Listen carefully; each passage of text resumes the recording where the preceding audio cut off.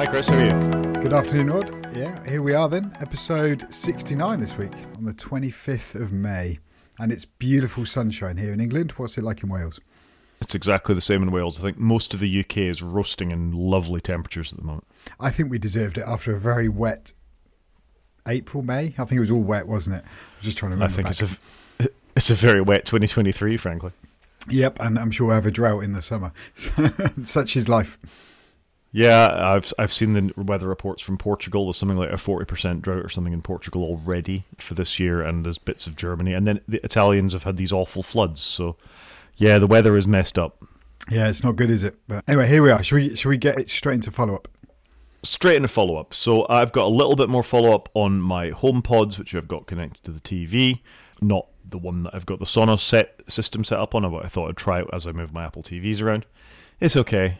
It's not going to set the world on fire, I got to say. They're only little speakers. I'm not expecting the world from them, but there's some odd, non-family friendly behavior from them. So, for example, my wife sat down to watch something last night on the TV through here and somehow managed to trigger YouTube that I'd been watching previously in the background. So YouTube was coming out of the speakers, which isn't what she was watching on the TV. And that's not good behavior. No, and you want it to be family friendly. So I only use mine in my shed, which is only used by me, and they've been fine. But I haven't risked them in the lounge of the house with the wider family because, I don't need that. And I just want it to work. Yeah, and this doesn't. And like I say, it's okay. I don't think it's greater than great. It's no better than, it's actually not that much better than what the TV speakers were. They're a bit bassier, but which isn't a surprise. There's a bit more sort of space for them.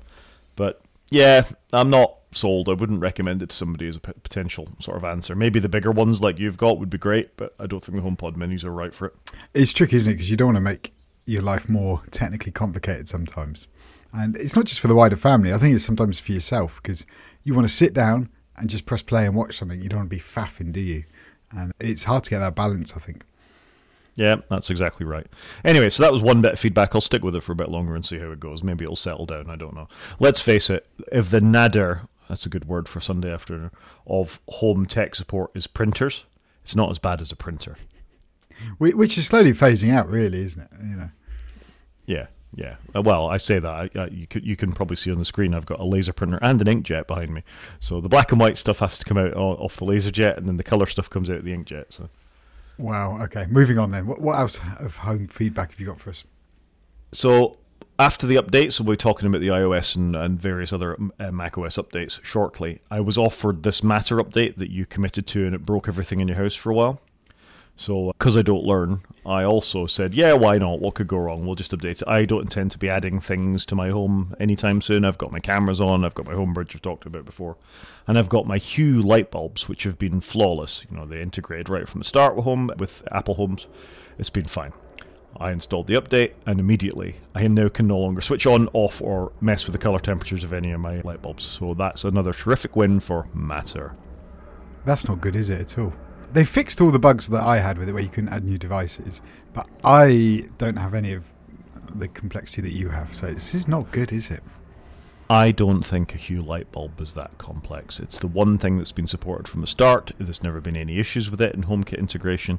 I think this is the least problematic device that you're ever going to have, and I suspect most people that have an Apple Home or an Amazon Home or a Google one probably have Hue light bulbs because of the thing that's been supported. So for it to break this is frankly unacceptable. Yeah, don't disagree with that statement, I guess. It's not good, is it? Do you need to install Hue updates as well? I don't know how all this works. I've looked. The Hue is as up to date as it gets. There was some vague warning about everybody else who's in your family account also needs to update their software, but surely that should just stop them changing the turning lights on and off and the rest of it. Not me if I've updated it and the HomeKit's updated it. The HomeBridge, whatever the thing is that's on the Apple TV presumably, that runs the HomeKit software. Yeah, it's kind of like your home architecture, isn't it? You've upgraded. Yeah, but why should that affect everybody else? Surely if they're not on the most up-to-date update, it's them that should be affected, not the person who is on the most up-to-date update. Yeah, I'd agree with that statement. They should just get a message going, your device needs updating to, access this home. Done. Yeah, exactly. And they're not getting that. It just goes, It doesn't even give any feedback particularly about what's wrong. It just will not switch bulbs on and off. Whereas if I flip into the Hue app, it's instant as usual. So this is really bad. That's not good because I'm trying to move everything into the Home app, so I've just got one place to do everything in the house. Yeah, I'm not sure it's a good idea. It's fragile. Yeah, some more work required. Let's see what they bring in a few weeks at WWDC. Anyway, should we fire into the news and talk about some more broken things? Yeah, go on then. So texting is broken on Android. What's this one? Well, it's a bug that's affecting text messages between iPhone and Android users. People are seeing it on Reddit. It's a story in 9to5Mac. Text sent from an Android user to iPhone users are erroneously adding an extra digit to the phone number, so they're being unable to complete just standard text messages. I mean, it sounds like an Android bug more than an iPhone bug, but they should play nicely together at the most basic part of this for SMS messaging. Wow, that's not good, is it? Yeah. But surely that, texting is a solved problem. We've had it for 30 years. Why is it a problem now? Well, I'm just reading further on. It's the iPhone inserting a plus symbol to respond to the Android user's text that's happening. So it causes the Messages app or the carrier to assume the message is coming from an international phone and therefore won't send the message. Again, this is dreadful. Wow. It's not good. It's definitely not good, is it? It's just, yeah. I don't know what to say. I'm embarrassed, I think. Yeah, well, you would hope that bugs would get less, particularly coming up to WWDC that we're coming to, and we're going to get all the new versions of the software across the platforms, and yet they still seem to be introducing as many bugs as they're solving, if they're solving any. Sometimes I wonder about. I mean, obviously they must be. When we get our updates, we get all this reams of patch notes about this security bug has been fixed or that's happened, and stuff like this just blows my brain. I do wonder whether Apple should be releasing a new OS every year. Can we not just have more incremental updates, please? Because, like you say, as soon as you get it solid, we're then into the next one, and here we go again. Yeah, and this is, back in the day, Snow Leopard and all these things, where they would have a consolidation year, which they'd still give it a new name, but really they were just working on all the bugs and everything, and maybe just a new feature as opposed to lots of new features. I think we're at the point in the evolution of, all the mobile operating systems, and certainly the Mac, that it is just evolution. It's certainly not revolution at this point. And they should just be making sure things are solid. I mean, this used to be the way. Snow Leopard, Mountain Lion, solid operating systems. They were reliable. You could use them for work. You wouldn't see the bugs. You wouldn't see the errors. And to be fair, on the Mac at least, you don't get so many of these bugs, I don't think. At least I don't come across them quite so much. Awful system settings aside, I think it's been a lot more stable. Whereas stuff like this, on a fairly fundamental thing for your phone, it should be able to make calls, send texts. If nothing else, that's what your phone should be able to do. And if it's unable to do that regularly, reliably, then you've got an issue on your hands. Do you not think, though, that making calls and sending texts are the things that people do the least now on their phones? Because we really use them as internet communicators, was what it was pitched at in the original iPhone intro. And whilst I send iMessages, they're obviously just data. And most people are on WhatsApp. I'm not. But, most people are doing that. They're not actually sending fundamental text messages, are they? And how many people actually make phone calls? People still do, though. And if you're billing it as a phone, and I agree, it's an internet communicator, increasingly so these days. I think it was Mike Hurley said in this week's upgrade that if you ask somebody to pass me my phone, you're not going to reach for the sort of cordless handset or the wired handset that's sort of in your house. You're going to look for your mobile phone to pass over to them. And that's true. But at the same time, these are fundamental features. Calls and texts are fundamental features. True. And like I say, hasn't really moved on, so should just work. Yeah, I agree. We can move on, though, and let's talk about a little story I found in Wired about, this is follow-up. A few years ago here in the UK, there was an act passed through Parliament called the Regulatory Investigatory Powers Act, RIPA, and everybody said it would take a few years for it to sort of come into any sort of effect, and we'd all kind of forgotten about it, but it's beginning to come to light, some elements of RIPA that I find slightly disturbing, actually. The article that's been found in Wired is effectively asking internet service providers to keep a record of people's connection records. So what this would mean, it's for 30 days, so there is a time limit on this in many cases. But this is being called a snooper's charter, where your ISP may be required to deliver not exactly what you were looking at on what websites, but the fact that you visited those websites at all, or that you accessed an app on your iPhone, and that connected to the internet. I find this a little bit disturbing, I got to say. Yeah. Why do we need this? I guess so we can identify criminal rings, child pornography, and all the usual things that are trotted out. And don't get me wrong, there is a place for things like this. Understanding what people are looking at before they're planning mass murders or various horrendous acts, I can kind of get behind it. But as we've talked about before, where this ends and where the technology begins is deeply disturbing. This to me is going into the Great Firewall of China side of things, rather than preserving people's privacy or preserving their, the assumption is you're innocent until proven guilty. Recording everybody's internet records is absolutely presuming that you're guilty and you're doing something dodgy, and the government's or the police are going to come and look at it at some point. Yeah. Do they need to know I've been on the BBC every day for the last month, and I check the news, or I go and look at the Formula One, or I just don't know. What do you do with all that data? Because surely the data set you're going to end up with is going to be so huge.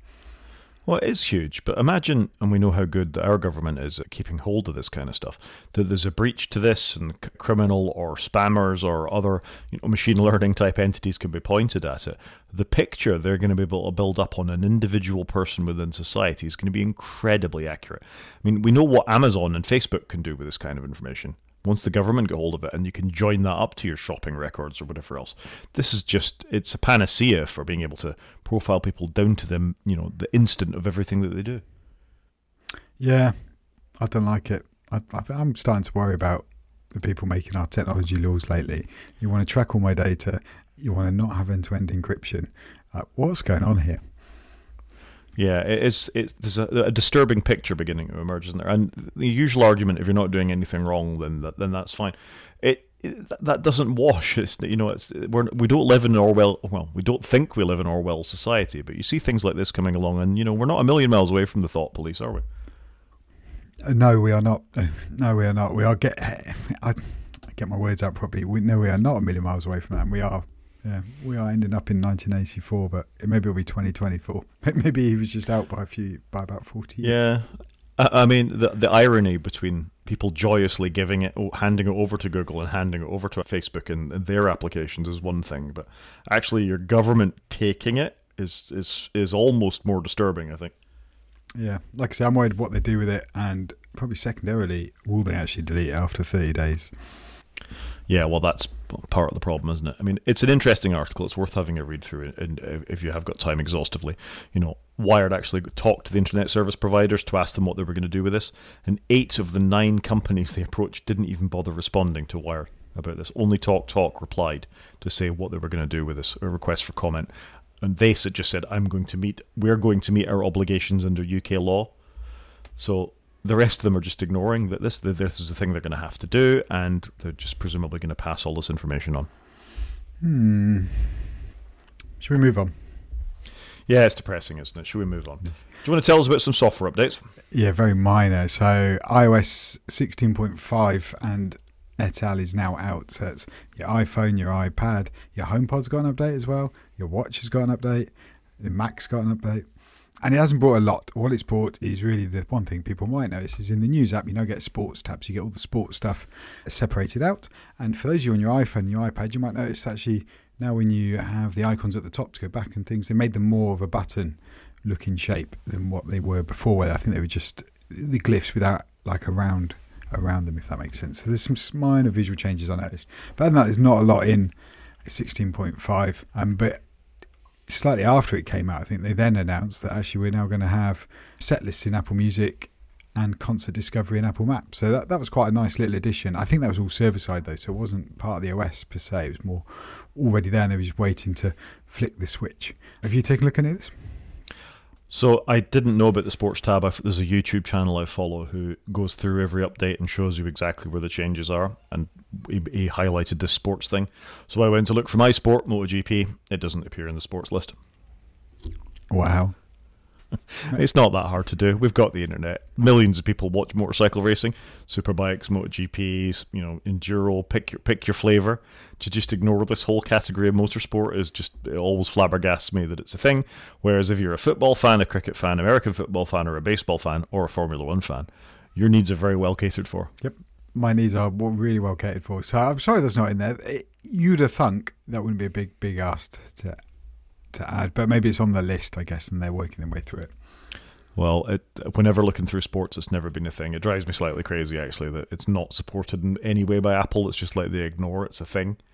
It's funny. If I like stories in Apple News, I occasionally get for people who like motorsport. Look at this, and I'll get World Rally Championship, or I'll get Formula One, but I'll never get motorcycling. Yeah, and it's a whole data set they know nothing about by the sounds of it. And they don't care about either as a thing. So anyway, but more interesting I thought was the setlist thing and Apple Music. Setlist is just something that they should support. Spotify, I've always supported stuff like this. If you go to a gig, you can look up the next day and you can see what that artist, sang at that gig at that point, and that's terrific. I went to see the National with my daughter a few years ago. I more or less got back home, fired up Spotify, and there was the whole set list of the National played as I got in the house. That's really cool. That is cool, because if you want to remember the order they came in and you can't, you can just go look up. It seems like a no-brainer, so it's good they've done it. I didn't know if Spotify had this, but I'm not surprised Spotify have got a few things ahead of Apple here. Yeah, well, it's well ahead of Apple. And maybe Cycle Paths will come to Maps as well at some point. You never know.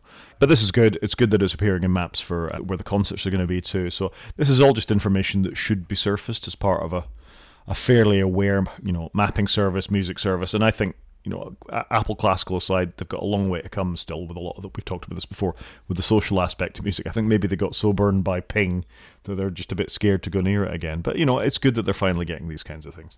Yeah, agreed. And there's so much they could do to every app. And in some ways, I think we talked about this before, it'd be better if some of their apps were run by a small indie shop, because you'd probably get more frequent updates than the big behemoth. And I do wish they'd uncouple the apps, kind of like this, from the S updates and just drop features when they're ready, like an indie developer would. And I think we'd get a lot more value out of it. So it's all good. I found it quite interesting. I had a quick look through it.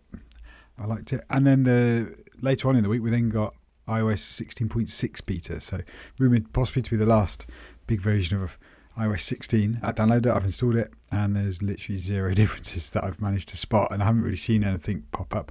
The only one that has been mentioned is that in iMessage there'll now be contact key verification. Now, I don't 100% know the tech behind this, but this is supposedly to make sure that nobody, say with yourself and I, that nobody's intercepted our conversation. Now, I am actually talking to Rod, and I'm not talking to somebody pretending to be Rod. So it'll be interesting to see what that means. This is, I think, aimed more at celebrities and people that have got more to risk or are a target online. But it was something they announced last WWDC and is, I think, the final feature to really drop in iOS 16. Revisiting our previous story about the UK and two-factor encryption and things like that, end-to-end encryption rather, I wonder if this will be something else that Apple will have to, chuck out in the world where they're not allowed to do this kind of stuff in the UK. I mean, I agree that it's good, man-in-the-middle attacks, that if a device gets taken away from you and it's somebody else trying to impersonate the other person you're talking to on the other end, and you want to absolutely confirm it. I think this is a good thing. I seem to remember this was part of their overall announcement when they upgraded the security of iCloud anyway when they did do this. So I'm glad that it's coming along. Seems a bit odd and an arbitrary beta to stick it into, but, good. Yeah, I guess there's some technical stuff they've been working on in the background, and this is when it's ready to come out. But they've done a lot with iCloud in the last year. If you think about it, obviously this verification piece is coming. They did the feature so that you could turn off accessing your iCloud data through iCloud.com, so you could only get it on a device. They've done the bit where you've got security keys to authenticate your account. You have that piece of hardware, which I've done. And they've done all the encryption, haven't they, of all the wider iCloud apps as well. So they've done loads on the iCloud front this year, I think, to be fair to them. Just things that most people, like my wife or my children, would never notice, but they're actually a lot more secure now for it. So I think it's good. I agree. Anything that makes it more secure overall is definitely a laudable thing. Again, we've got nothing to hide, but having the security is a good thing for your children, for your family, for your friends, for all those trusted conversations that you've got going on. I don't think it's a bad thing that you always ratchet up the security thing. It's interesting at work. Our pensions provider for the university superannuation scheme was hacked, and all of our details identifiable went in the hack. So you think that's every academic, everybody over a particular grade in the university scheme across the United Kingdom, as details have been stolen. So the only recommendation is, we don't think your passwords have been hacked, but that's your pension scheme that's potentially going to. But more than that, think of what you know just from that detail. Everybody in that scheme is works for a university or in higher education in some way, shape, manner, or form. Their name, certainly their postcode, other people in that organization that you're going to do it, and then you take that leaked data and you add it to some other database of leaked passwords, and then that person there is also involved in a Google attack, was involved in a Facebook attack, was involved in this, and being able to link this stuff together. having fundamental security at a level like this so you can trust who you're speaking to is so important in this world where we're all getting these breaches all the time. I completely agree. And like you say, it's not just one breach that happens. It's taking breach data from multiple breaches and stitching it together. And then, like you say, you've suddenly got a profile on somebody and you know all their passwords, their usernames, their date of birth, their personal address. And it can then makes another attack quite straightforward. Yeah, it really does.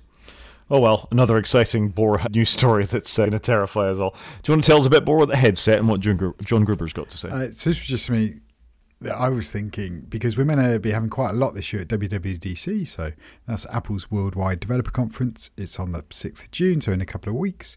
And John Gruber of Daring Fireball was just commenting on how they're going to pack all this in, because if you think we're going to get a new version of iOS, iPadOS, that's pretty much a lock. Probably a new version of macOS. There's rumoured to be a massive update to watchOS. And then probably tvOS may get a mention, may not, but there's probably something in there. There'll be maybe a bit on developer and all that other stuff and some videos. How are they going to then fit in going, here's a whole new thing, such as a headset, an OS, a developer story, and maybe a Mac to go on the top of that. You know, there's talk of obviously getting the MacBook Air 15-inch and then maybe a Mac Pro announcement, who knows. So it just seems like a lot to pile in. Now I wonder, we've got 2 weeks to go, where there'll be a few more little announcements, like we've just had the setlist piece we just talked about, and I think we've got it coming up. There's some new Beats headphones that have just dropped, so they're obviously clearing the few of the little things out of the way. But I think really what Gruber was getting to is, if we've got all this new stuff coming, we're probably going to end up learning about lots of it after the event, because the event may announce a tentpole feature, but actually the detail will come out later, or there will be lots of things that just aren't even mentioned in the keynote because it's going to be quite rushed. It seems odd to me that they've got to pile everything into one keynote, and actually why wouldn't they do more videos like they've done more recently, like when the MacBooks dropped back in the first quarter, and they just put a video up announcing the MacBooks as if they would at an event, but just went live on the day. I think that's quite a nice way of doing it. Whereas I don't know, it still feels like we're getting stuck in the old rut of everything's got to be announced at WWDC. Why can't we just space that out a little bit? Yeah, and Gruber says in his post that Apple only likes keynotes to run for 2 hours, and certainly no longer than 2 hours, other than one that went for 2 hours 25 when they just had the Beats and the Apple Music integration, and I can't say his name, Jimmy Iovine on stage doing stuff, and I think that Dr. Dre featured in that one, and they used to do a music act and used to do all sorts of things, and it's a lot tighter now, and you even with the new tighter format, you sometimes feel they're rushing through it, and there's little bits that have to go into the State of the Nation, which is the conversation that comes after the main keynote. So I agree. Releasing a major product, if you think how long the iPhone product announcement took, it took a long time. So did the watch, so did the iPad. You want to give that space to settle in. You know, releasing a headset, which everybody's a bit, we don't know what this is for. You know, we've got VR headsets before now, and we're still not 100% sold on the use cases. They really need to sell this to developers, to make developers go out and potentially drop $3,000 on one of these things, where you could go and buy an Oculus one for, I don't even know how much they are, somewhere between 200 and 1,500 quid, I think, based on what we've talked about before, is a bit of an ask. So you want to give that the space. You've got to convince them, even with a reality distortion field, which they don't have anymore since Steve isn't with us. It's a hell of a thing to say, right, $3,000 on this. We might be producing cheaper ones. Here's all the reason you're going to want to do it. Here's all the APIs you're going to need to have it. There's a huge amount there for them to get through, isn't there? And 2 hours plus iOS updates, plus macOS updates, plus potential hardware, like you say, it's a lot. I think it is a lot. And I remember that keynote in 2015 that was 2 hours and 20 odd minutes. It was not a good keynote. It was just too long. It was very waffly. Jimmy Iovine wasn't the right person to present it at all. But what I'd like to see from Apple, if we are having a new platform, why can't we have as you say, sit back, settle in for an hour or so while they're giving you the story of why they've done it. We all remember the iPhone video, the iPad video. You know, Steve Jobs was sat on a couch on his iPad scrolling through and took us on a story of why they'd come up with it, why it was the size it was. And I quite enjoy those. You don't get many opportunities for that, do you? Like to actually bring a new platform, to birth a new platform to the world and have a story around it. So I am concerned it's all going to be a bit rushed. And actually, I think, why wouldn't they just let it breathe a little bit and give it a bit of space? In the modern world, you can drop a video a day. You could do something the week before. You could have a special event a couple of weeks later. But equally, you'll get better press then because you're spacing it out. We've had such a glut of tech press in the last few weeks, if not a few months. then wouldn't it be better for them to actually be in the news more often rather than having one big surge for a week and then nothing for ages? I don't know. Wouldn't they be better to space it out? I'm kind of with Gruber. I think what they'll do, if there is this, there is a lot of smoker in this, so it seems likely we're going to get this headset at this point. I would cut, other than the major new things for macOS, iOS, iPadOS, watchOS, tvOS, and stick them in State of the Union and talk about, we've got a great API that does this or whatever, and just give it the space that it needs within that. I see what you're saying about you could dribble this out a bit and get a sort of a bigger long tail on the cat when you're announcing these things, but that's not their style. They do the big thing, you get all the various videos that go through WWDC thereafter, and let's face it, the people who watch the keynote don't care about a new API for iCloud or something like that. What they want to see is the new shiny hardware, and let's face it, if there's a new headset, that's the new shiny, and maybe a MacBook, and then talk about, this year Messages is going to have, I don't know, new Memoji or something that the rest of us won't care about. But a new thing is more interesting to talk about than an API or something, because it's a developer conference. That could go to State of the Union. So I think they could do it with careful planning, and that's probably why we are seeing, we're going to talk about it later, the new accessibility things that they've pre-announced for this, and the new Beats headphones, and those new things, and whatever else comes in the next 2 weeks.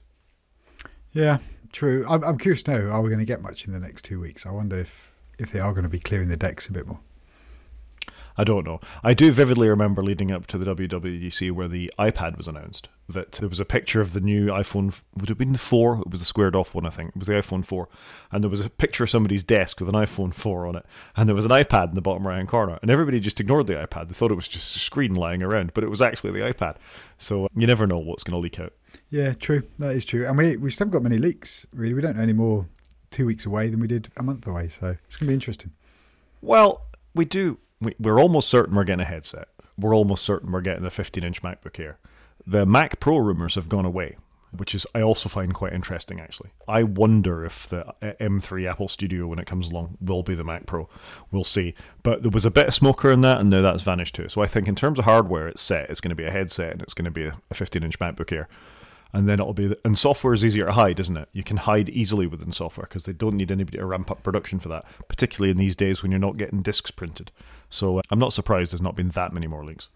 Yeah, true. And I see what you're saying about the Mac Pro. But the Mac Pro, ironically, is the one they've already pre-announced that's coming. So it'll be interesting to see where we go. It will be. Should we move on? Yep. So just a little hardware feature, and I noticed The Verge and 9to5Mac have been doing a little bit about this week, about Wi-Fi is great and all, but what you really want for a secure, stable connection is Ethernet or Ethernet, depending on how you say it. I'll go with Ethernet. Ethernet's a great feature. It's lovely to be able to plug in a cable, see a light come on, and know that the damn thing works, whereas Wi-Fi you can struggle with, and it's a bit odd what's going on here. And it's just a little feature in 9to5Mac about you losing speed, and they've got some nice graphs about, various countries around the world, if you just rely on Wi-Fi, how badly or how well you do based on the sort of Wi-Fi you've got in those countries, in general, I guess. And the UK is near the bottom of this list, which I just thought was amazing. Yeah, so it's not good that UK is towards the bottom. I'll be honest, I do Ethernet in my iPad, my Mac. So when I come to the studio display, I've got an adapter in the back of it to go to Ethernet. It's plugged in. So as soon as I plug the display in, even though the device will send the Ethernet through the display, I'm Etherneted in and I don't use the Wi-Fi because I just don't want it to drop out. I spend a lot of time on Teams, and it's just for me, I think it's one less thing that could get in the way, if that makes sense. And I've tried to Ethernet in a lot of things around that house, like the TV, the PlayStation, etc., so they're off the Wi-Fi and they can hopefully gobble up as much internet as they can get. Yeah, I'm with you. Where possible, if I've got a plug coming out the wall to Ethernet, I will. I record this with it plugged into a Cat5e cable back to my router. Although since we've hopefully fixed our audio issues pretty much, I think that's slightly less essential than it used to be. But for video conferencing, stuff like that, you do want a nice stable connection. Yes, and I was going to follow up on the audio next week. We're trying something different this week with my audio, where I plug my microphone straight into my Mac and not into my screen, as we think that was causing us some clipping issues.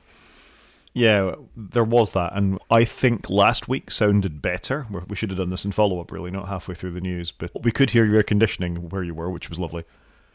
Yeah, sorry about that one, but I'm still learning. Hey, we recorded a show in a Premier Inn. You can't go wrong. We did.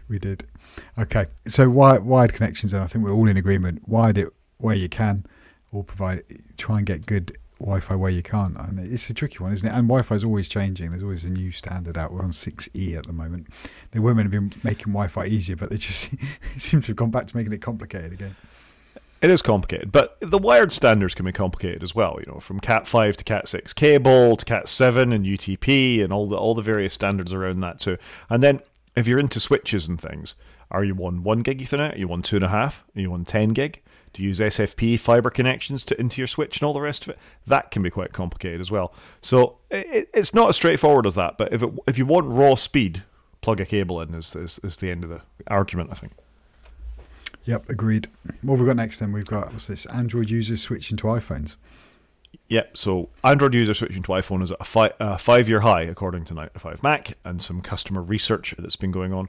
Shown in the chart below, 15% of new iPhone users report having an Android device as their last smartphone. That's a 4% increase from what CIRP saw last year, and 5% higher than the data seen in 2020 to 2021. 2% of new iPhone owners say they came from a basic phone, or were first-time iPhone owners, and 83% previously had an iPhone. It's not a huge increase, but I think, Apple will take it. They'll take people switching to iPhone rather than away. Yeah, it's interesting, isn't it, that the stakes getting even higher. I wonder what's pulling them over. I wonder if it's consistency. You buy a device, and we know, and we've talked about it on this podcast, it's good for at least 3 years, and actually probably is good up to 5 or 6, as we're seeing just with the iPhone 7s and things beginning just to wash out of the product line now. Whereas unless you buy a Pixel device, historically, you haven't had that longevity of the device.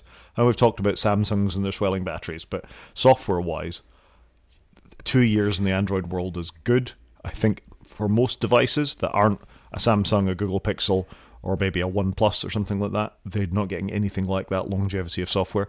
So people want a consistent experience. People want an iPhone they can rely on, or a phone they can rely on, not an iPhone they can rely on. And the iPhone gives them that. Yeah, I can see it. Look, I've always been in the iPhone camp. I've always enjoyed the software updates, and it is nice when you give one, say, to your parents or some family members, you give them a slightly older iPhone, you go, it'll be good for a few years, you'll get some free updates on it, it will keep moving forwards. So I can see your point of view on it. I must confess, our organisation, we've just got rid of Androids again when we bought another company, so we're probably helping increase that number a little bit if it was measured in the UK, because we only do iPhone only at where I work.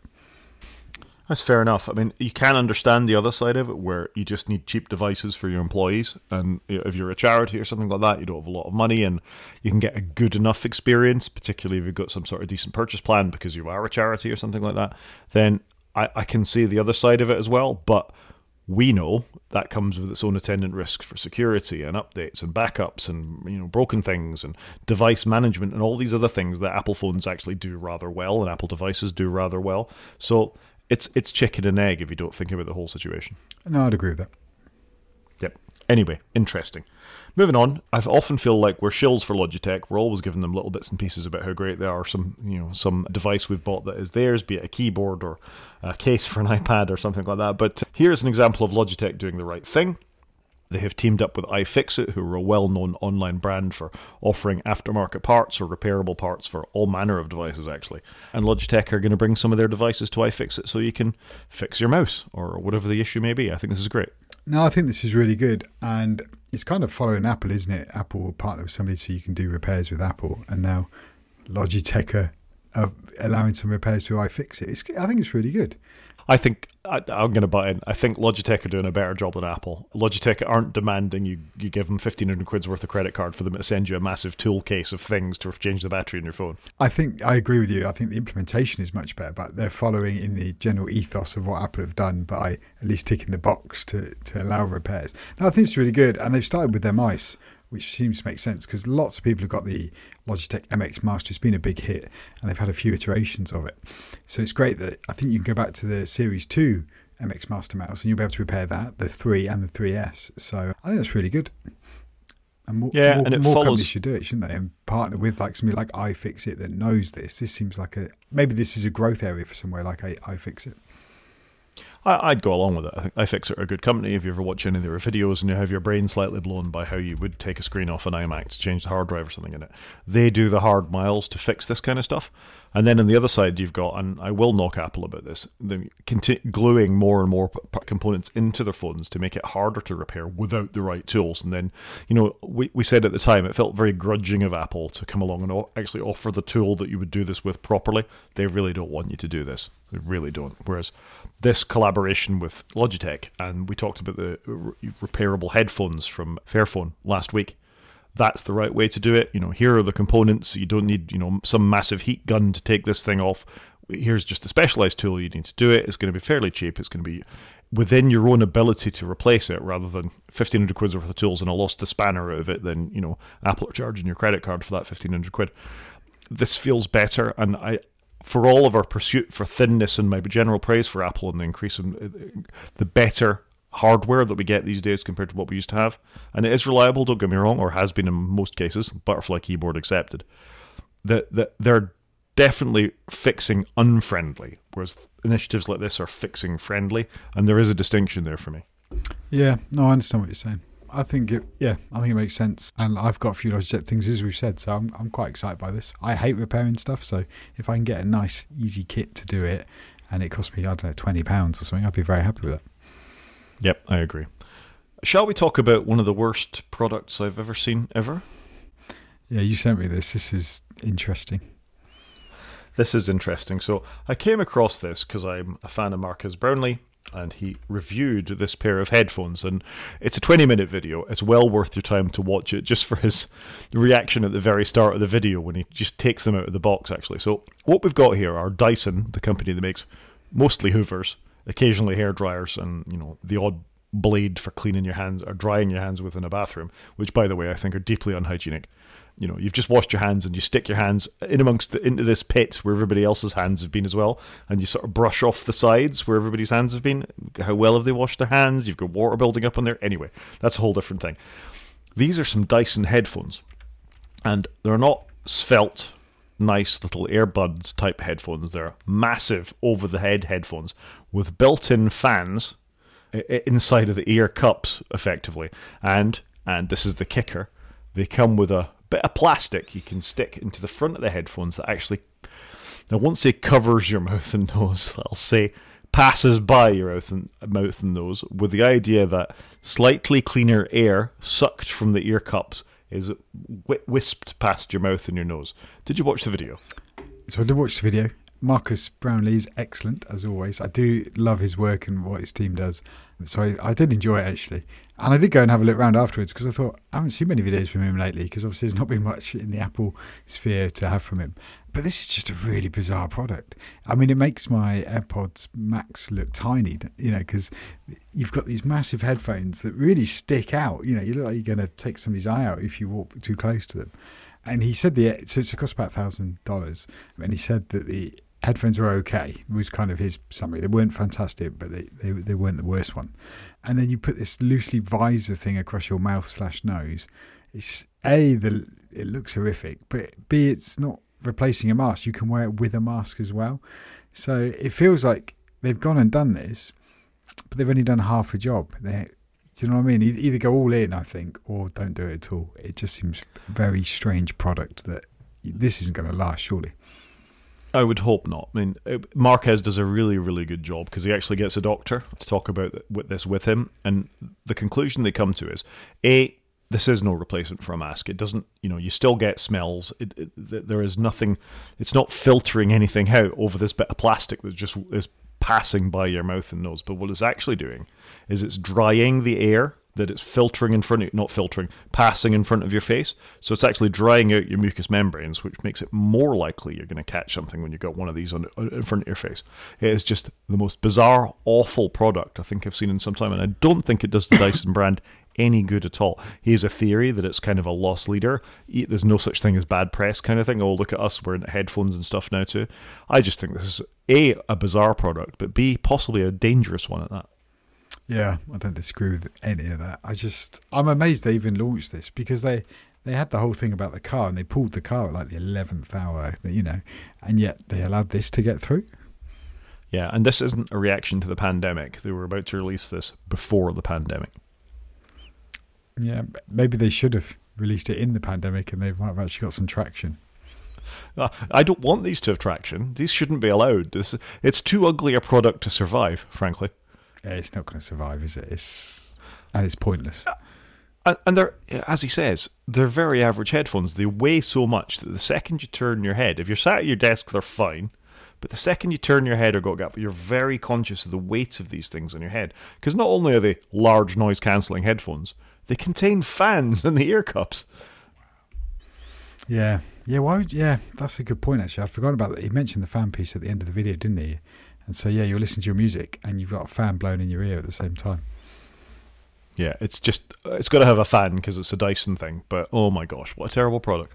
Yeah, I quite like Dyson products. I'm really disappointed with this. Yeah, well, and my opinion of Dyson changed for reasons that I won't go into on this podcast because we'll make us enemies. Anyway, moving on. Other headphones out there are new Beats headphones. Have you seen these? These ones with the transparent case. These ones with the transparent case, yeah. So I think these are quite interesting headphones. They're Beats, which basically means that they're Apple. The 95 article on them says that their hands-on review of the Beats Studio Buds Plus is what they're called, are the transparent AirPods we wish Apple would make. These look really interesting, and the last Beats Fit, I think they were extremely well reviewed as well. I find it really odd that they don't always put the H1 or H2 chips inside of these to make them pair better with Apple devices. Okay, so has it not got that? No. Yeah. Yeah. Sorry, I was just reading. I like you. I think I just assumed it would have. Why wouldn't it have? Even if it had last year's H1 chip in it, why wouldn't it do that? They look fantastic. Let's just cover off the other aesthetics. I think they look awesome, and I quite like that Apple have kept the Beats brand going, and they've. I don't know. I'm curious to know how much they share between Beats and their own AirPods division. Are they one division, or are they two divisions pitted against each other, or do they meet in the middle and share some tech and designs? I don't know, but I think they look fantastic actually, and it's in a way quite nice to see something that's not just a white box with some AirPods in it. Yep, I'm with you. I like the aesthetics of them. The suspicion, it's not a suspicion, it's probably a fact, that this is to improve compatibility with Android devices. If you've got more space for different Bluetooth gubbins, it supports things like Google Fast Pair as opposed to Apple's equivalent of that. So it gives Android users a sort of a gateway drug into the Apple market, really, that they've got Beats headphones. Some people really like the way Beats headphones sound. The review of this is that noise cancellation is significantly better than the Beats that were there before. So I think this is good. It's good that Android users have got quality headphones sold to them by Apple that they're able to pick from as well, because the ones you've got over your head are probably slightly incompatible with most Android devices. They'll work as basic Bluetooth headphones, but I bet you'll lose a lot of the features that you get if you're an Apple user. So well done to Beats for giving Android users this kind of choice. I wonder how many Android users are buying Apple-owned Beats, but then I wonder how many people know Apple-owned Beats. It's a good question. I don't know. Yeah, I'd be curious to know what how many Beats products they sell and whether they're paired with a predominantly iPhone or predominantly an Android device. It'd be really interesting. But it must be significant because they've made the effort to integrate these into the Android community. Yep, and it's good to have more choice in the market, I think. So, they finish it off by saying there's some Apple compatibility devices that it has got one-touch pairing, not the same as you'd have with an H2 chip. You can activate Hey Siri. This is on Apple devices. You can use Find My with them, which is good. They will get over-the-air updates, and you'll get spatial audio, which is also good if you're into that kind of thing. I've got to say, I'm not feeling it. For Android, they support Google Fast Pair. They do audio switching between multiple Android devices, such as an Android and a Chromebook, which is pretty cool. They've got Find My Device, which is Google's equivalent of Find My. And the Beats app comes with product customization. I'm not sure what that means, but it means you can do your software updates and things like that too. Who's actually using Hey Siri on any of their headphones? Yeah, nobody should be using Hey Siri anywhere, as far as I'm concerned. Agreed. We shouldn't be saying it would probably trigger people's devices. I know. I thought about that after I said it, but people shouldn't really be using that at all. Yeah, switch it off. Should we talk about some media? Let's go into media then. So what's up first?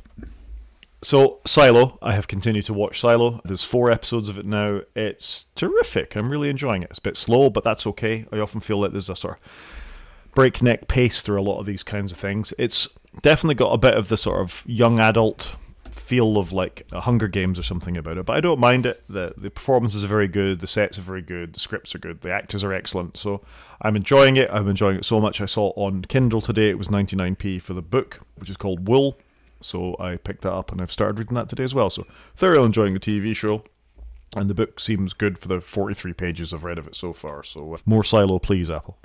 Cool. Okay. I need to add this onto the list. I think I'm waiting for a few more things to finish before I commit to another season, because I'm still waiting for Succession, because I've been really enjoying that.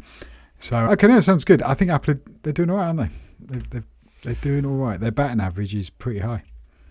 Yeah, mostly. I mean, there is the odd thing I've started and not stopped. For example, Big Door Prize I haven't gone back to yet, even though I was quite enjoying it. It's one of those that I'll sort of finish off, and I think you're going to talk about it in a minute anyway. But it was there, quite enjoyed it. There was that thing like Shining Girls, I think it was called, with Elizabeth Moss in it.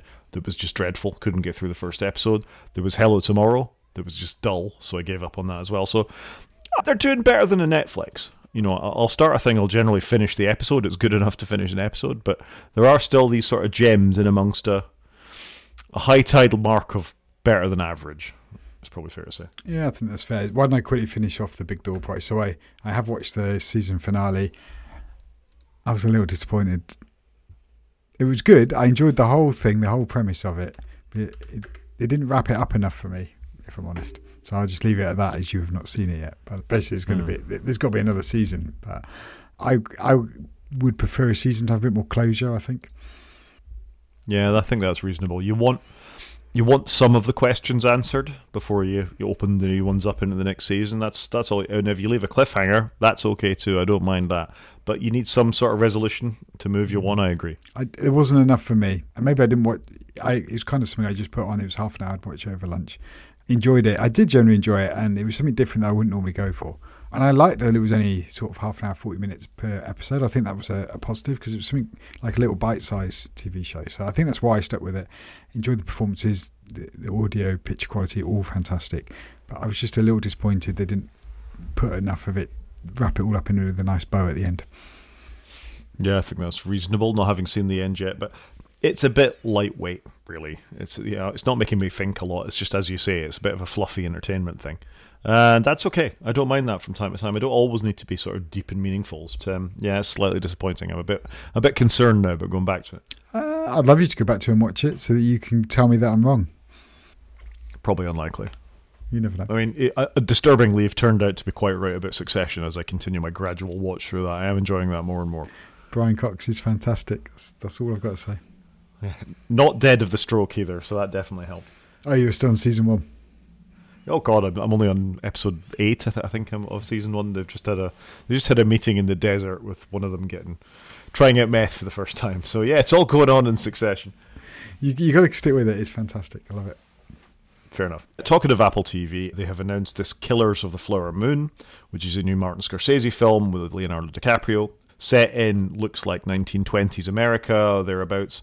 That's going to have a release at Cannes. It may have already had the release at Cannes. I think that's one going on at the moment. And it's going to have a limited cinema release before it's available on Apple TV Plus in a couple of months. Watch the trailer. Looks very good. Looks very Scorsese, actually. Sort of gritty, crime-driven type thing. Yeah, I'm encouraged. Looks interesting. Yeah, same. I've watched the trailer. Looks fantastic. Love Scorsese film. Some quite big sets, I was thinking, because they had this, like, I don't know how much of it's real, but massive wide shot of, an old town, with hundreds of people in it and wooden buildings. So I'm curious to see the thing, actually, because I think it looks quite good. I'm not sure if I'd go to the cinema or whether I'll wait for it to drop. Yeah, I'll wait for it to drop. I'm not in a rush to go to the cinema, which is probably the wrong thing to say, but such is life. Yeah, I think you and I are in the same place here. We've done the Big Door Prize. Do you want to tell us about Still? So Still, the Michael J. Fox film, it's out. I've watched it. It's a documentary on Apple TV Plus. Genuinely, really enjoyed it. Really well done. Just interesting to have a view of the world. I don't know a lot about Parkinson's disease, but it was a very insightful film, and a big Back to the Future fan. And Teen Wolf, I guess. So it was good to see it.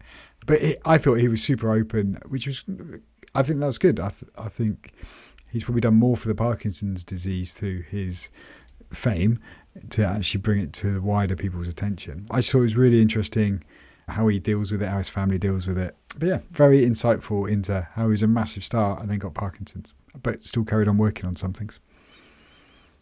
Yeah, it's a horrible disease, and it's unfortunate. A few celebrities have actually got Parkinson's now. Like Billy Connolly, for example, also has Parkinson's as well as prostate cancer, and is beginning to suffer from it. He's done a couple of documentaries in the UK as well, all of which have been fairly compelling viewing, actually. He's been surprisingly open about his Parkinson's too, but I would say Michael J. Fox is probably the most famous person worldwide to have it, and it is good to raise awareness of it in this way, and I am keen to watch it, I must say, so it's encouraging that it's worth watching.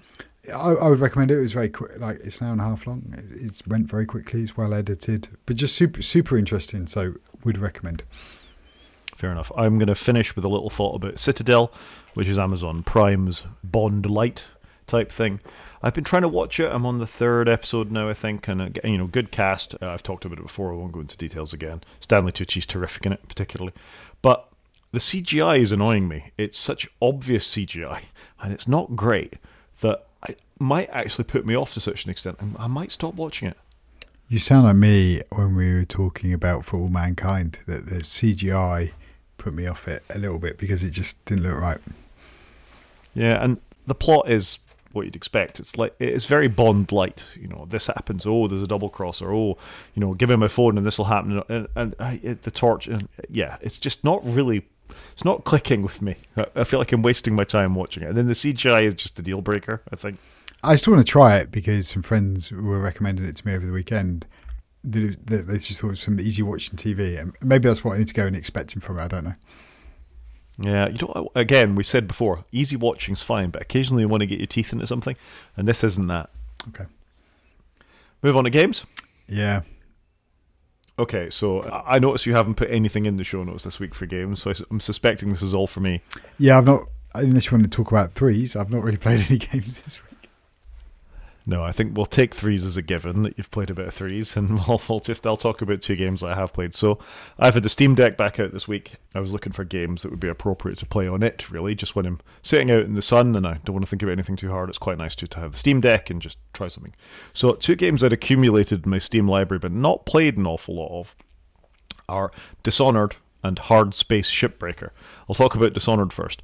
So Dishonored is a game by a company called Arcane, who make software jewels, I think I'd call them. That it's an open world game where there's a mystery and you need to get to the bottom of it, and how you go about that is entirely up to you. So you can use it as a stealth game, or you can go in all guns blazing, or you can just solve the puzzles, or however you want to go. And you can set a trap that makes a noise that takes all the bad guys off to one area, and you don't need to deal with any of them. You can gain mystical powers to deal with them in another way if you want, or you can just crash in through the front door and start shooting people if that's what you want to do, or you can very stealthily work your way out of the building, taking people down and doing, not actually causing any damage to anyone. It's a very clever game. It's very well done. A very compelling world. Quite impressed with it. Have you heard of this? I've heard of neither of these games. I was just looking at them as you were talking. Dishonored looked quite interesting because at one point it looked quite medieval, and then I don't know what to call it, but there's some robot things with very long legs in one of the screenshots. So it looks a very interesting game. Yeah, it's an odd.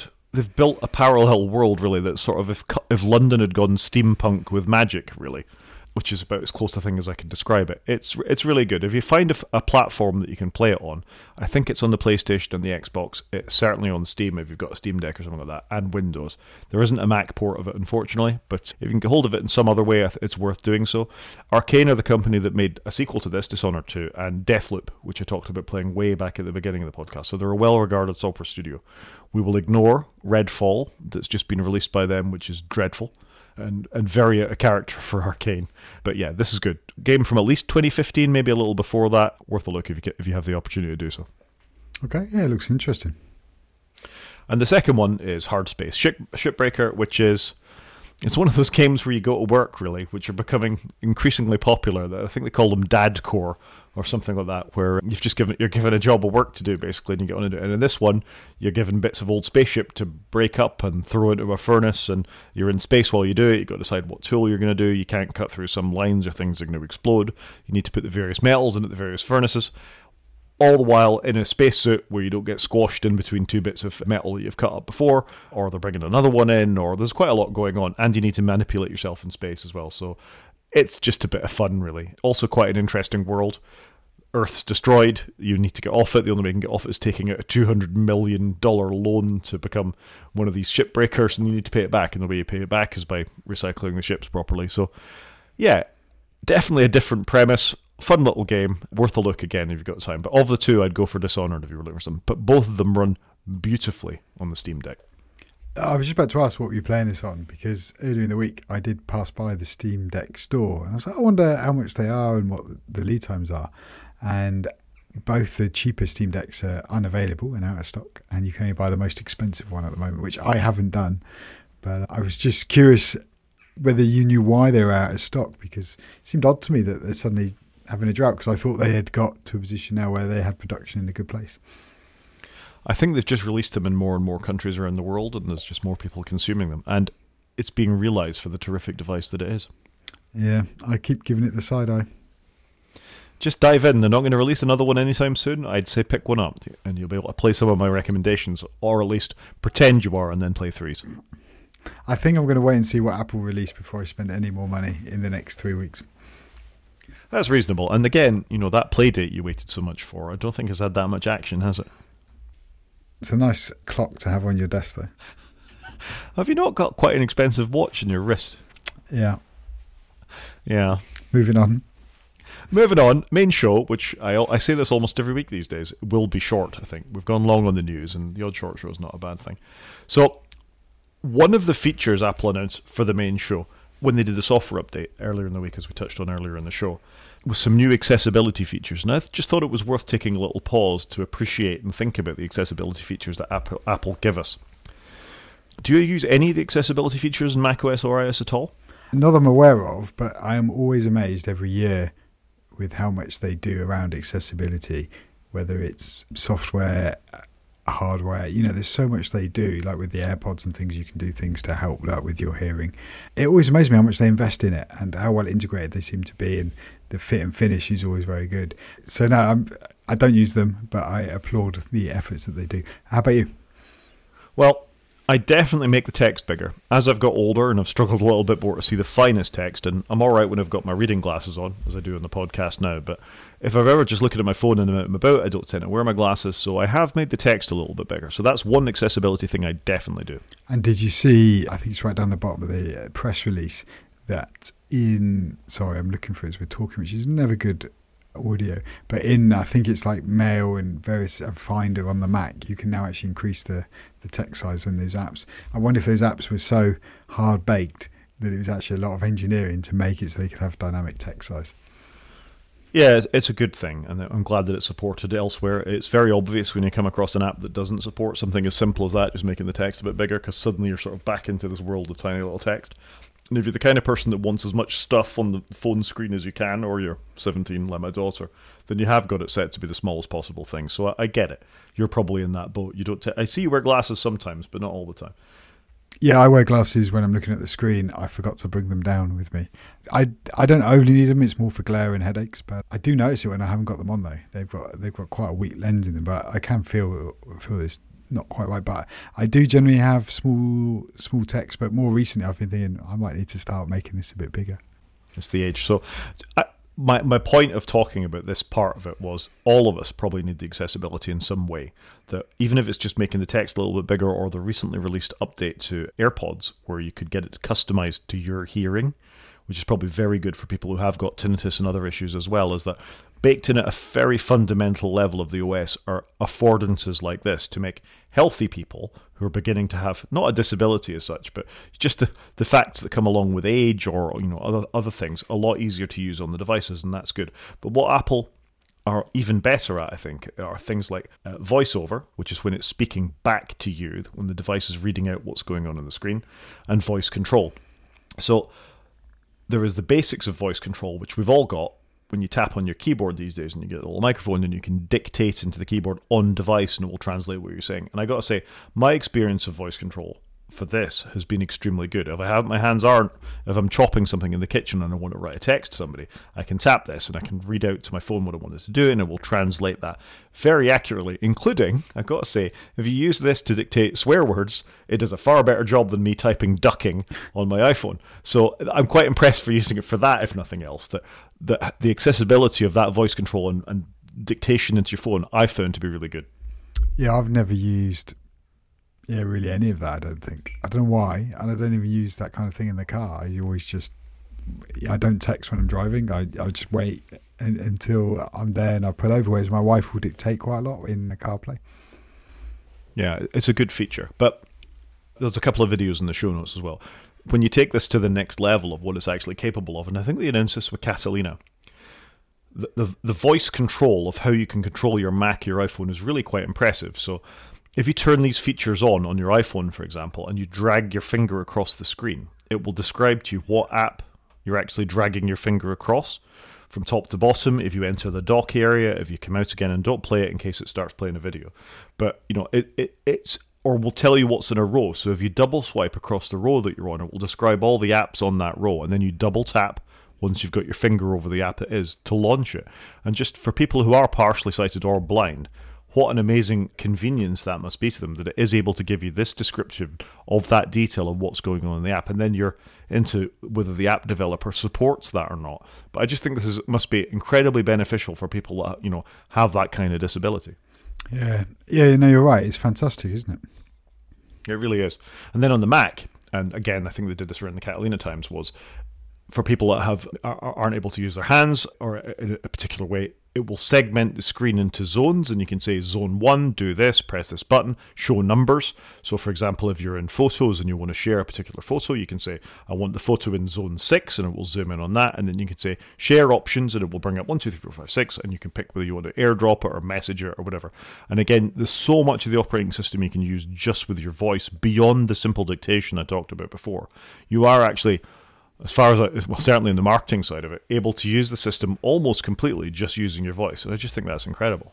Yeah, I wonder how many people use it. I mean, they must know. I wonder how many people use this sort of functionality, because they do put a lot of effort into accessibility. And to be fair to Apple, they always have.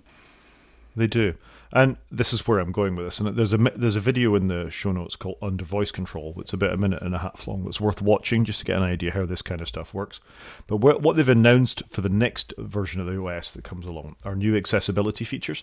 And there's a few things within this. There's assistive access, which is they'll take this to the next level and actually make the icons on the screen significantly bigger, depending on what's going on with the device, to make it even more usable for people that may have movement or sight disorders. There'll be a detection mode in the magnifier. So the magnifying glass has been kind of a joke, I think, on your iPhone up till now, where if you do want to zoom in on like some small serial numbers or something like that, you're able to use the iPhone for that. But now we'll actually read out what it sees. So if you use the detection mode in the magnifier and you point it at your microwave, it will tell you what the buttons are and what they do for people who may not be able to see that very well. And again, I think that's a really useful feature. But the third thing is probably the most significant, and it's a feature called Save Your Voice. So what's in America, they call it Lou Gehrig's disease, but the rest of the world would call it ALS. You lose your voice, you lose the capacity to speech. And I was involved with a piece of research about 10 years ago where there was a very expensive process going on in some clinics up and down the UK where you would actually record your voice while you still had it. So when you got to the stage of somebody like a Stephen Hawking, instead of having the robot voice that he was what became known for, you'd actually able to have the device read back all these commands in your own voice because you'd recorded enough dialogue to do it. Apple are announcing similar, a Save Your Voice just on your own device. So you'll be able to, if you have ALS or a disease where you are losing your voice, or you want the dictation to be read back in your voice on device, you're going to have that kind of technology at your fingertips. And I just think that's incredible. Yes, all three of those things that you've described sound very cool. So the voice piece is quite clever, isn't it, by the sounds of it? You'll be able to, you say some paragraphs, some sentences, and then it will use that then to regurgitate words as you, in essence. Like, it sounds very, very neat, because that could be amazing if somebody really is losing their voice, like just the impact of that. And I don't think we said it, but they launched this all on National Accessibility Day. That's why they announce it when they do. And again, it's something they've taken out of the keynote, which makes sense. But quite a cool feature. But again, massively limited market, but yet they've invested real effort into it. And it looks amazing. Like, very technically clever what they've done. And the assistive access that you mentioned, I mean, that looks like you got a whole new, very simple to use iPhone. It looks fantastic. I'm thinking of turning that on for my mum and dad so it's a nice simple interface for them. Yeah, I mean, you could levy at the iPhone that some of the interfaces are quite hard work. Even the phone interface, the touch targets for the buttons. If you see elderly people that used to have, dialing phones back in the day, the keypads they'd make for them would be massive because, if you've got a shake or any sort of tremor in your fingers and you're trying to make contact with quite a small area, that's challenging. So to make these things as big as possible and to make, if you think of all the times you touch your iPhone over the course of a day, quite a lot of them are quite fine motor control movements. So anything to make that a little bit better for people that don't have that level of precision is a laudable thing. Yeah, definitely. So it looks, like I say, it looks like a whole new skin for iOS. So I wonder how they've done it, whether that's where apps are written in Swift UI that can then easily be adapted to do this assistive access. So yeah, it looks very cool.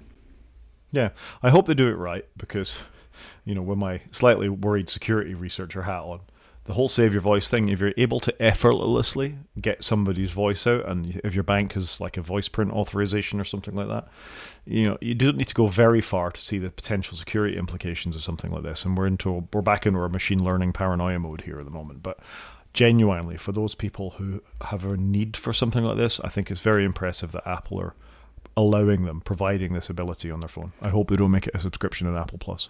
I did think of the film Sneakers, where my voice is my passport, verify me. They have to get a gentleman to say those words, they record them, they stitch them together, and then they can access his security by playing that clip. And that's what it made me think of. But I think you've got to read random phrases to do it. It's never going to be perfect day one. I'm interested how it stores it on the phone. What happens when you get a new phone? Does it move over? Because they do a lot on device. What happens if that phone gets stolen? Will it get backed up to iCloud? There's a few interesting things there, I think. Yeah, there's the rest of the story to be told, but just in concept, the ability to do this, I think, will be massively reassuring for lots of people. No, definitely. One day we may all need some of this. You just don't know, do you? So I definitely want to be able to use my tech when I'm a lot older than what I am now. So I think this is all really cool. Well, this is where I started from, that even if all you've got is you're older and your sight's beginning to go, there's already a part of the iPhone that can afford, allow that affordance. So it's good that they're beginning to think about it, because let's face it, the 20-year-olds who bought iPhones when they came out are, 34, 35 at this point already, aren't they? We're all getting older using these devices, and they all need to account for this. Yeah, I was just trying to think how old I was when the iPhone came out. I must have been about 25. Life has moved on a bit since then. It has a bit, hasn't it? Good. Okay. Anything else to say about assistive stuff other than a well done Apple? I think this moves in the right direction for people to enable them to use technology that could otherwise be extremely limiting. And we know that elderly people really struggle with this kind of stuff. I watch my parents try and make sense of car parking apps, for example. There's a long way to go to use this kind of stuff. And you said your mother or father might benefit from some of these things too. So we all get older. This is just something that's a fact of life. So building it into the phone for the general population will actually benefit those people who actually need it most and have a genuine disability at some stage of their lives or all throughout their lives, to actually enable them to use these technologies and not be left behind. I think it's really important. No, definitely. And actually, Apple's press release on the website we've linked to has got loads of stuff in it that they've done. They mentioned Apple Music and Apple Books and podcasts, and they're doing some shortcuts and Apple stores, and they've done a whole lot of technical work, but B, they've then done a load of softer stuff around it to promote, like I say, a book or a podcast. So I think they really embrace the accessibility, and a lot of other companies should do the same. 100% agree. Shall we move on to App of the Week? Go on then, what's App of the Week? Okay, it's very small, it's very simple. It serves a purpose that might be a bit nerdy for me.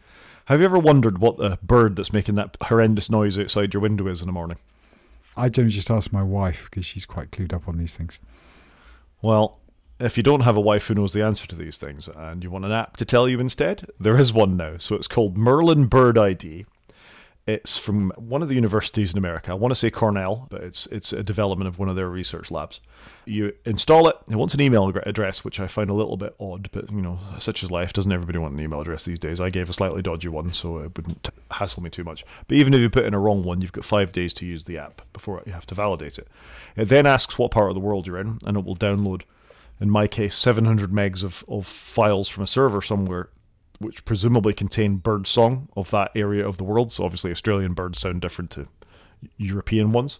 Then you just hit record on it, and while it was recording, and it keeps the recording, it will identify every bird it can hear singing around you while it's on. So I tried it in the garden earlier, and it identified, and I know a blackbird. I identified a blackbird accurately, and a goldfinch. And it was all quiet. I wasn't particularly close to any of these birds, but I was super impressed how quickly it did it while the app was sort of parsing through it. So I just thought that was really cool. It also has a visual thing where it gives you a guide. What size bird do you think you're looking at? Is it sparrow size? Is it blackbird size? And sort of up from there. And it will sort of try and narrow down what it is that you're looking at. So I just thought it was super cool for a free app. And if you are interested what's making that beautiful or horrible scraping noise outside your window, this is going to help you out with that. No, it looks really good. And we've actually taken photos of birds before and text my brother-in-law because he works for the RSPB and go, what's this? So no, it looks really good. Yeah, I'm really impressed with it. It's free, it's simple, it might solve a problem for you, but actually, I just think it's a really cool app. Yeah, it's cool. And it's been going for a long time by the looks of it, about 3 years. I was just having a look at the release notes. Yeah, so a bit different this week. Merlin Bird ID, link in the show notes. There you go. Okay, so my thing of the week, as I lovingly called it, is actually an album that's just been announced. So the band Blur, UK Britpop band, have got a new album coming out. It's called The Ballad of Darren, and they've released a single called The Narcissist, and it's on Apple Music. And I was really enjoying it. I don't know if it's going to be your thing or not, Rod. I'll let you listen to it and you can feedback. But I've been quite enjoying it, and I'm happy to see Blur have got a new album coming out. Well, I was listening to the Gorillaz album earlier in the day. I'm a big fan of Gorillaz. They share a singer with Blur, and I didn't mind Blur back in the day. I was more on the Oasis side of the fence than the Blur side of the fence, but I'm partial to a bit of Blur. Yeah, I was just happy to see it come up. I didn't know it was coming, and it literally just popped up in Apple Music. I was like, brilliant. This is why I've got a music streaming service. And I just quite enjoyed the single. Thought it was nice. So I would recommend a listen for 3-4 minutes of somebody's time. Well, this is completely off topic here, but I have booked a gig for September with my daughter to see a band of my youth called the Sisters of Mercy. So we're going to Camden Roundhouse in September to see the Sisters of Mercy. She is possibly more excited than I am, but it's one of the very first gigs I ever went to see, big gigs I went to see when I was 17, 18 with the Sisters. So I'm super keen to go and see them again. And I can't quite believe they're still touring, actually, but I'll take that and maybe I'll have a gig report to come back to you with. It's great when you can find something to share with your children, isn't it? I think that you can go and enjoy it together. Totally is. She says one of the singles makes great gym music. I'm sure proud gothic band that they are would be scandalised if somebody was going to listen to the gym while they're working out, but never mind, we'll see. Yeah, no, it'll be good. Okay, well, you can report back in September then. I shall. I think we can call that a show, Chris. I think that's the end of the show. So if anyone wants to get into contact with us, reach out. Rod is at g5maniac@mastodon.scot. I am at _CJP at mastodon.social. Or you can drop us an email at wakefromsleep@protonmail.com. Talk to you next week, Chris. Cheers, Rod.